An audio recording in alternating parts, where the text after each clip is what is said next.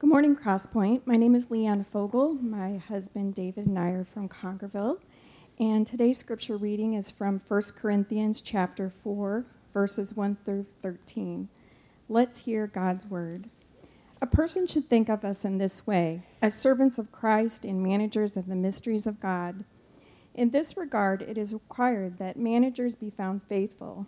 It is of little importance to me that I should be judged by you or by any human court. In fact, I don't even judge myself, for I am not conscious of anything against myself, but I am not justified by this. It is the Lord who judges me, so don't judge anything prematurely before the Lord comes, who will both bring to light what is hidden in darkness and reveal the intentions of the hearts. And then praise will come to each one from God. Now, brothers and sisters, I have applied these things to myself and Apollos for your benefit, so that you may learn from us the meaning of the saying, nothing beyond what is written. The purpose is that none of you will be arrogant, favoring one person over another. For who makes you so superior? What do you have that you didn't receive? If, in fact, you did receive it, why do you boast as if you hadn't received it? You are already full. You're already rich. You have begun to reign as kings without us, and I wish you did reign so that we could also reign with you. For I think God has displayed us, the apostles, in last place, like men condemned to die. We have become a spectacle to the world, both to angels and to people. We are fools for Christ, but you are wise in Christ. We are weak, but you are strong. You are distinguished, but we are dishonored. Up to the present hour, we are both hungry and thirsty. We are poorly clothed, roughly treated, homeless. We labor, working with our own hands. And when we are reviled, we bless. And when we are persecuted, we endure it. And when we are slandered, we respond graciously. Even now, we are like the scum of the earth, like everyone's garbage. This is the word of the Lord. Thanks be to God. Thanks, Leanne. If you have a Bible, open it up there to 1 Corinthians 4. We're going to be looking at the first 13 verses. My prayer as a pastor is a straightforward and short one.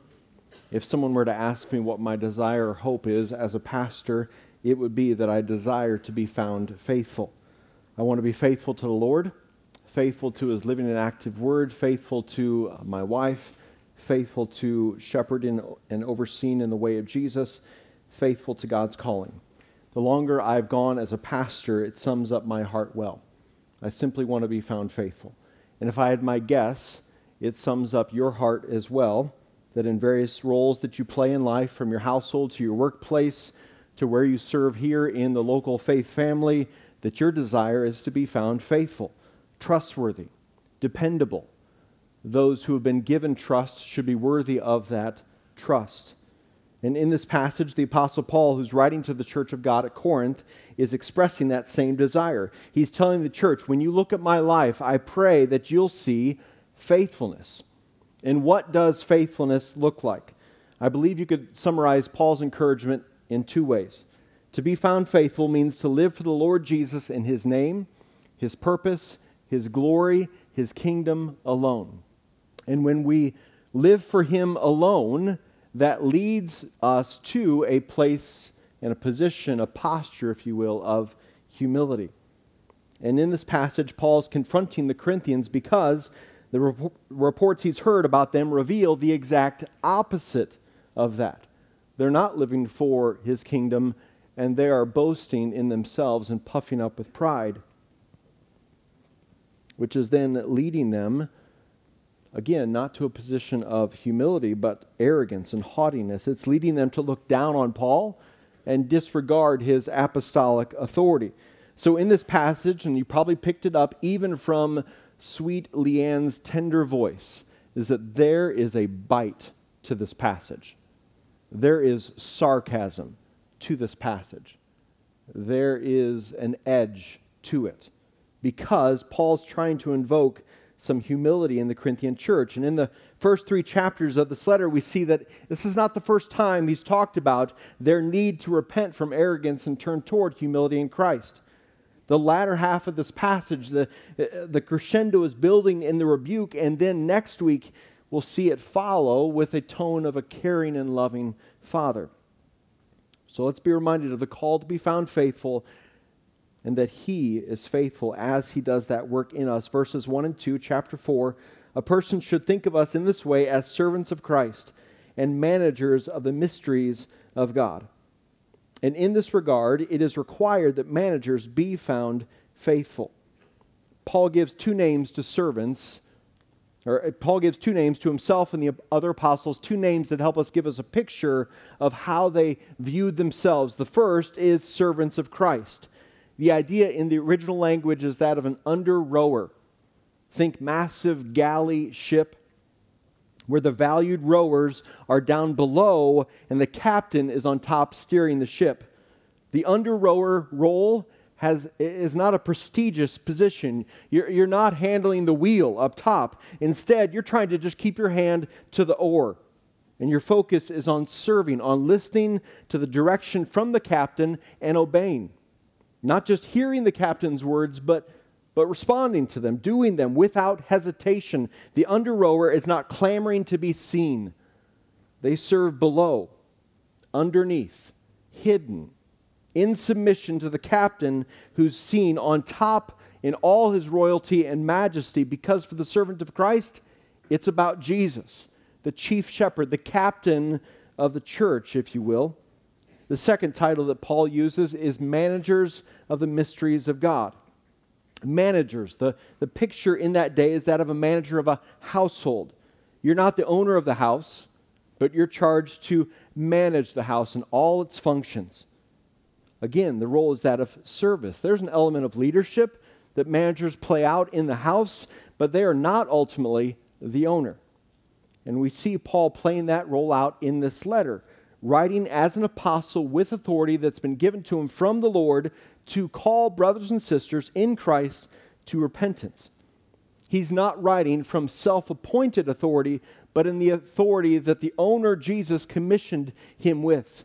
And he's managing the stewards and stewarding the mysteries of God, the truth about who the Lord is, the grace that's been revealed in the person and work of Jesus.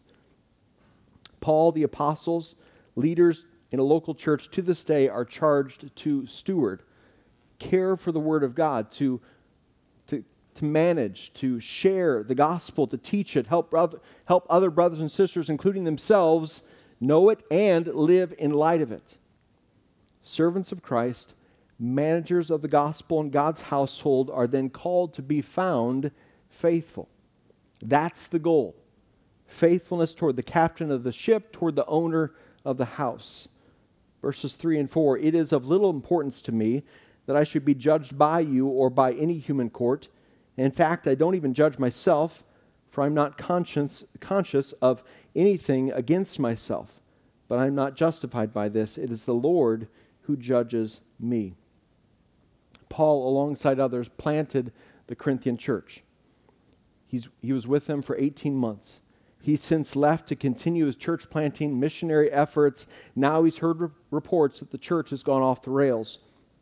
And in the Corinthians' pride, one action that's taking place is that they are arrogantly judging Paul. They are prone to dismiss his authority and ultimately then dismiss the authority of Jesus in their life.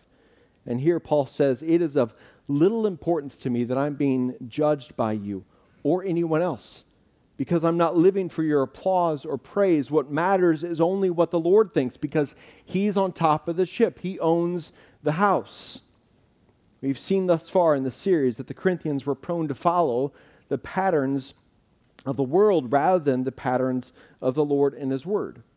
So the Corinthians were basing their judgment of Paul off of worldly values, things like eloquence and human wisdom, an impressive stage presence, a human crowd or following. If you had those things in the city of Corinth, you were then valued and esteemed.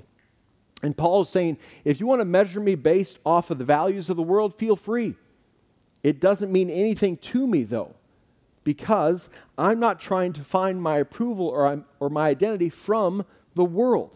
Instead, my identity comes from who I am in Christ, given to me by grace alone. He alone, the Lord, sits alone on the judgment seat. Jesus alone is the faithful and true one who has set Paul free from having to try to find who he is in what others think of him or in how the world values people. And before we think Paul is just arrogantly saying, I don't care what other people think of me. I do me, you do you, me do you, all these kind of weird things that we say nowadays. Paul writes, in fact, I don't even judge myself. Paul says it matters little what I think of me. Corinthian church, if you think Paul's being arrogant and opposed to all judgment, Paul diffuses that and says, I don't sit on the judgment seat either.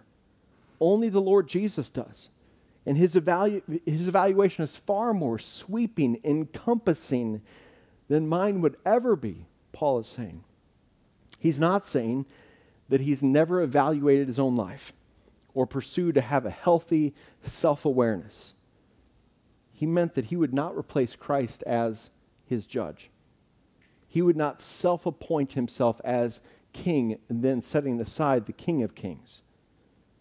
See, when we judge ourselves, we tend to maximize certain parts and minimize others. We love to shine a bright light on where we're nailing it so that we're less focused on where we're not. Or we tend to, depending on our personalities, we either puff ourselves up about how great we are, or we wallow in self-pity and condemnation about how terrible we are. Neither of those should be the pattern of a Christ follower, should be the thinking of a Christ follower, because our identity is found alone in who we are in Him, how we are viewed and seen and loved by Him. Loved ones, some of you are endlessly chasing your identity in the values of this world. And while you may think you catch it at times, it's like chasing a piece of paper across the parking lot on a day like this. You reach up to it, you're almost there. Oh, you lift your foot, there it goes, there it goes, there it goes, and you just keep chasing it. Oh, I found my identity. I've found the home. I've achieved the level of socioeconomic status. Now I've got it. Nope. No, it's not going to satisfy in 6 months or 6 years. So you keep chasing it. Or now I'm dating someone. So now I'm experiencing affection, physical affection from others. Now I found it. Or I'm getting feedback about how handsome or beautiful or righteous or loving or other-oriented I am from the human court of social media. Now I found it. Now I got it. Let me give you one example from me, from my life chasing the wind. I have plenty, but here's one for you, okay? Years ago, I would have someone who would consistently get on social media after Sunday mornings and tell everyone, you got to listen to this message. You got to listen to it. It's so faithful, it's so good, it's so true, yada, yada, yada. I'd see that, and eventually it just started to seep down into my heart. And subtly, looking back, what happened was I began to want to preach in a way that would get a human response such as that. A handful of years later, ironically, that same person would have called me unfaithful to the Scriptures and left Crosspoint disagreeing with preaching and pastoring. In a matter of years, you're so faithful, everybody's got to follow you. Everybody's got to listen to this. You're so unfaithful. Don't listen to him. That's how silly this is when we try to chase our identity in what other people think. That's just an example from my pastoring, but I got plenty from other areas of life. Loved ones, don't chase the paper of worldly identity around the parking lot. It's exhausting. It's frustrating. You also look silly doing it. Have you ever seen somebody do that? You look silly. You're like, that person is not athletic. Right? Well, we look silly when we chase our identity in worldly things. Rest in who you are in Christ and continue to grow through His Word on knowing that truth more and more, grounded and growing in Him. There's only one authoritative judge on faithfulness. It's not found in a human court. It's not found in what other people think, nor is it found in ourselves, which is equally as tempting. In verse 4, Paul is saying that he's not aware of any great matter in which he has failed in his Christian service. But even so, his confidence won't rest upon himself because he knows he's not perfect. If he were perfect, if he had obeyed the Lord perfectly in every way, then he would not be in need of grace. He would not be in need of rescue or redemption. But Paul, just like all of humanity, fell short of God's glory. And so Paul knows that through the gospel that his righteousness came, not through his own efforts and work, but from Jesus by grace and through faith, that Paul did not get a right standing with God or justified before God through Paul's resume, but through the person and work of Jesus Christ and his flawless resume, that he lived, was sinless, yet died for sin that he did not commit, that was ours to bear, substituted himself, and then beat death, beat the devil, beat sin on the third day. In verse 5, just like he did at the end of chapter 3, Paul wants to get the Corinthians to live in light of the return of Christ. Lift their eyes to the one who is faithful, who's coming again, and who will judge the living and the dead. He writes, so don't judge anything prematurely before the Lord comes, who will both bring to light what is hidden in darkness and reveal the intentions of the hearts. And then praise will come to each one from God. So we learn here of how all-encompassing the judgment of the Lord is, summed up in the word reveal. It reveals what is hidden. It reveals even the intentions and motivations of our hearts. See, human judgments simply look on the outside.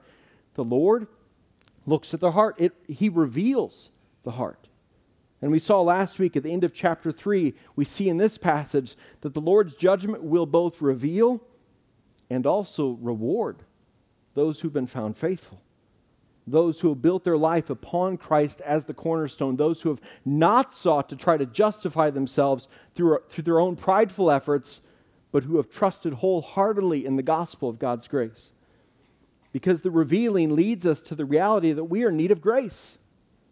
The light exposes the darkness, the depravity in us, but then in faith we look to Jesus who took on our darkness, our depravity, paying its price in full, breaking its power on the third day. Verse 6, now brothers and sisters, I've applied these things to myself and Apollos for your benefit, so that you may learn from us the meaning of the saying, nothing beyond what is written. The purpose is that none of you will be arrogant, favoring one person over another. I love that we see the affectionate term of brothers and sisters, especially before the bite kicks in of this passage. Paul is writing not for his benefit, but for theirs. He's saying these realities that I'm speaking of, that we are to be under-rowers and faithful managers, I've applied these to myself and to Apollos. I've used myself and Apollos as an illustration of how to walk this out, so that you might learn from our way of life, is what he's saying to the church. And what is Paul's hope for the church then? When they look at his life, that they'd repent and turn from their arrogance. Because their arrogance is leading them to favor some leaders over others. It's leading them to judge leaders by worldly values and wisdom, which is destroying or tearing apart the fabric of the church. The body of Christ is being torn apart. In verse 7, Paul asks 3 questions intended to reveal their arrogance. The first one, for who makes you so superior? Well, it's not the Lord Jesus, because the Lord Jesus doesn't lead his people to a position of haughtiness and arrogance, a sense of superiority, because it's by grace. Second question, what do you have that you didn't receive? In the beginning of the letter, Paul wrote this in chapter 1, verses 4 and 5. I always thank my God for you because of the grace of God given to you in Christ Jesus, that you were enriched in him in every way, in all speech, all knowledge. He's saying you are who you are entirely because of the grace of God.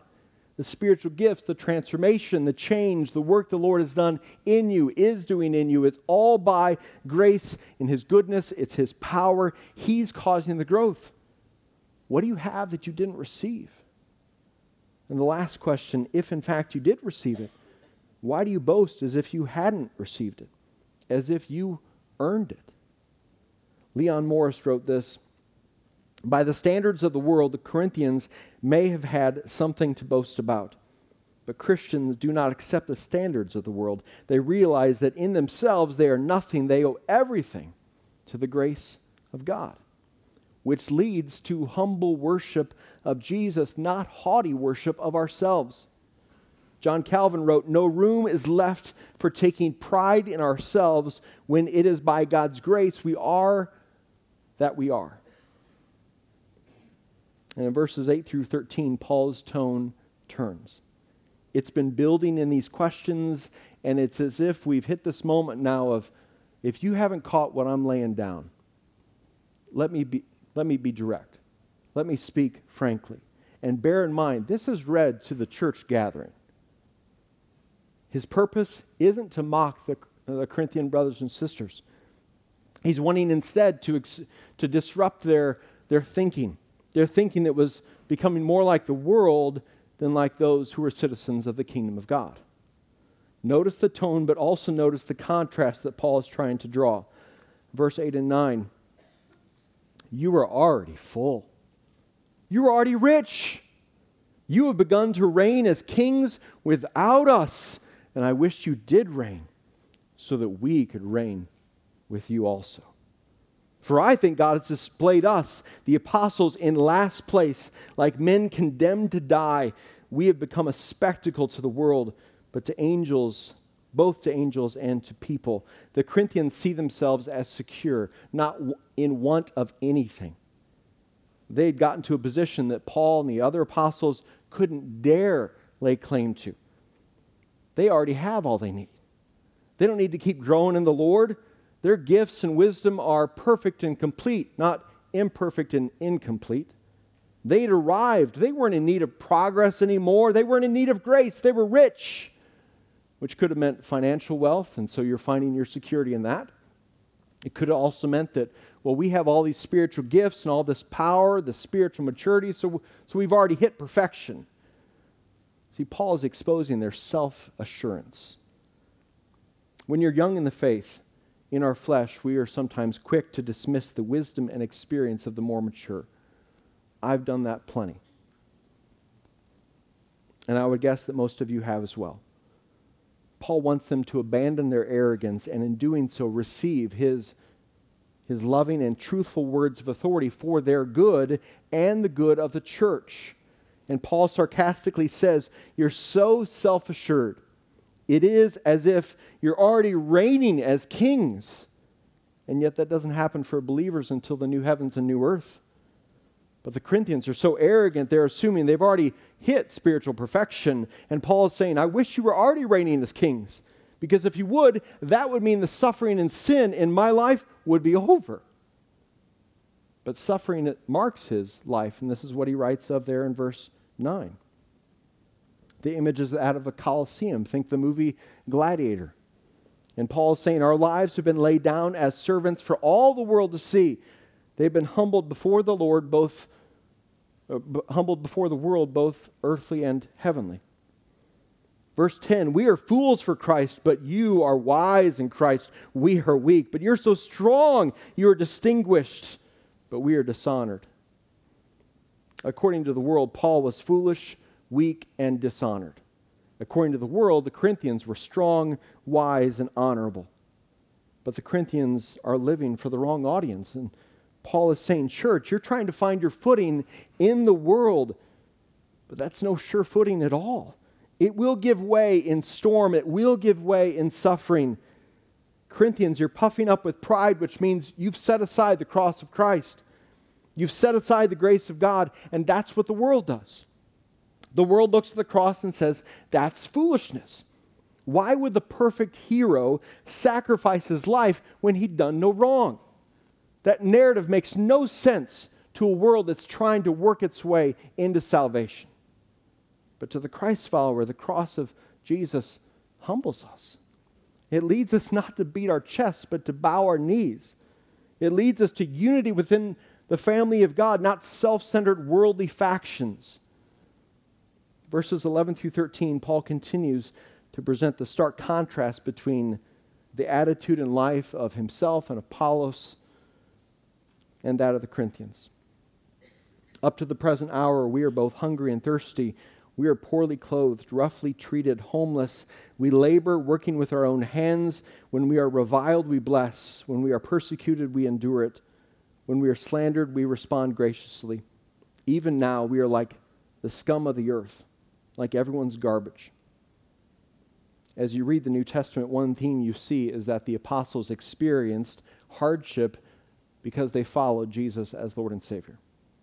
And that should not surprise us, because the apostles were following in the footsteps of Jesus, whose life was also marked by hunger, thirst, poorly clothed, roughly treated, homeless. We see the Corinthians wanting to avoid at all costs the cost of following Jesus. They were more committed to the idol of comfort rather than the wholehearted worship and devotion to Christ, who will reward. And for Paul and Apollos, in contrast, they were willing to do wearisome, labor-intensive work so as to provide for the kingdom ministry. They were also seeking to respond to the hardships in the way of Jesus. He writes, when we are reviled, we bless, meaning we reply with good words. We bless. When we are persecuted, we endure it. We don't lose heart. We don't give up on our faith. We don't deny Jesus in hopes of diminishing our pain. When we are slandered, we respond graciously, kindly. The New Testament church, since the days of Acts, has faced persecution, which again shouldn't surprise us, because Jesus is chief shepherd, and he experienced persecution to the point of his death. Jesus said this in Mark 13:13, you will be hated by everyone because of my name, but the one who endures to the end will be saved. The global church continues to face persecution. I would encourage you in a couple ways in how to walk with our brothers and sisters globally, to grow in your awareness and to grow in your prayerfulness. Awareness and prayerfulness. Persecution.com is a great website to check out to grow in your awareness of what the church around the world faces. And then I'd encourage you to be prayerful. Choose a day of the week. Choose some rhythm in your life where you can be interceding on behalf of our fellow brothers and sisters who we will worship with in eternity, and using 1 Corinthians 4 as a guide in how to pray for our fellow family members. Paul writes at the end of this section, even now we are like the scum of the earth, like everyone's garbage. Stephen writes this in reflection on that verse. Paul says, the treasures of the kingdom are the trash of the world, which offers great hope to anyone who does not measure up. The trash of the world is made into the treasure of the kingdom because Jesus, the ultimate treasure, became like the scum of the earth, like everyone's garbage, for our benefit, for our salvation. The gospel is good news to those of us who, by the grace of God, have recognized we don't measure up. But our Messiah does, and he is faithful. And that's good and saving news for us today, brothers and sisters. Isaiah 53 reminds us of how Jesus, the perfect one, because of love, became like scum for us. The word should bristle us a little bit, doesn't it? Scum, garbage. It's uneasy to us to think that Jesus was seen as that. And yet Isaiah 53 speaks to that very reality, and he did so for our good, for our salvation, because of love, and for his glory as he walked out of the tomb on the third day. Verses 2 through 6, he grew up before him like a young plant, and like a root out of dry ground. He didn't have an impressive form or majesty that we should look at him, no appearance that we should desire him. Jesus was despised and rejected by men, a man of suffering who knew what sickness was. He was like someone people turned away from. He was despised and we didn't value him. Yet, he himself bore our sicknesses. He carried our pains. But we in turn regarded him stricken, struck down by God, and afflicted. But he was pierced because of our rebellion, crushed because of our iniquities. Punishment for our peace was on him, and we are healed by his wounds. We all went astray like sheep. We all have turned to our own way, and the Lord has punished him for the iniquity of us all. Lord Jesus, you were despised, rejected, set aside, a man of sorrows, who was esteemed not. And yet, compelled by such great love and mercy, you were pierced, crushed, punished for our salvation, for our very lives. We have been healed by your wounds, and we, your people, give you thanks and praise.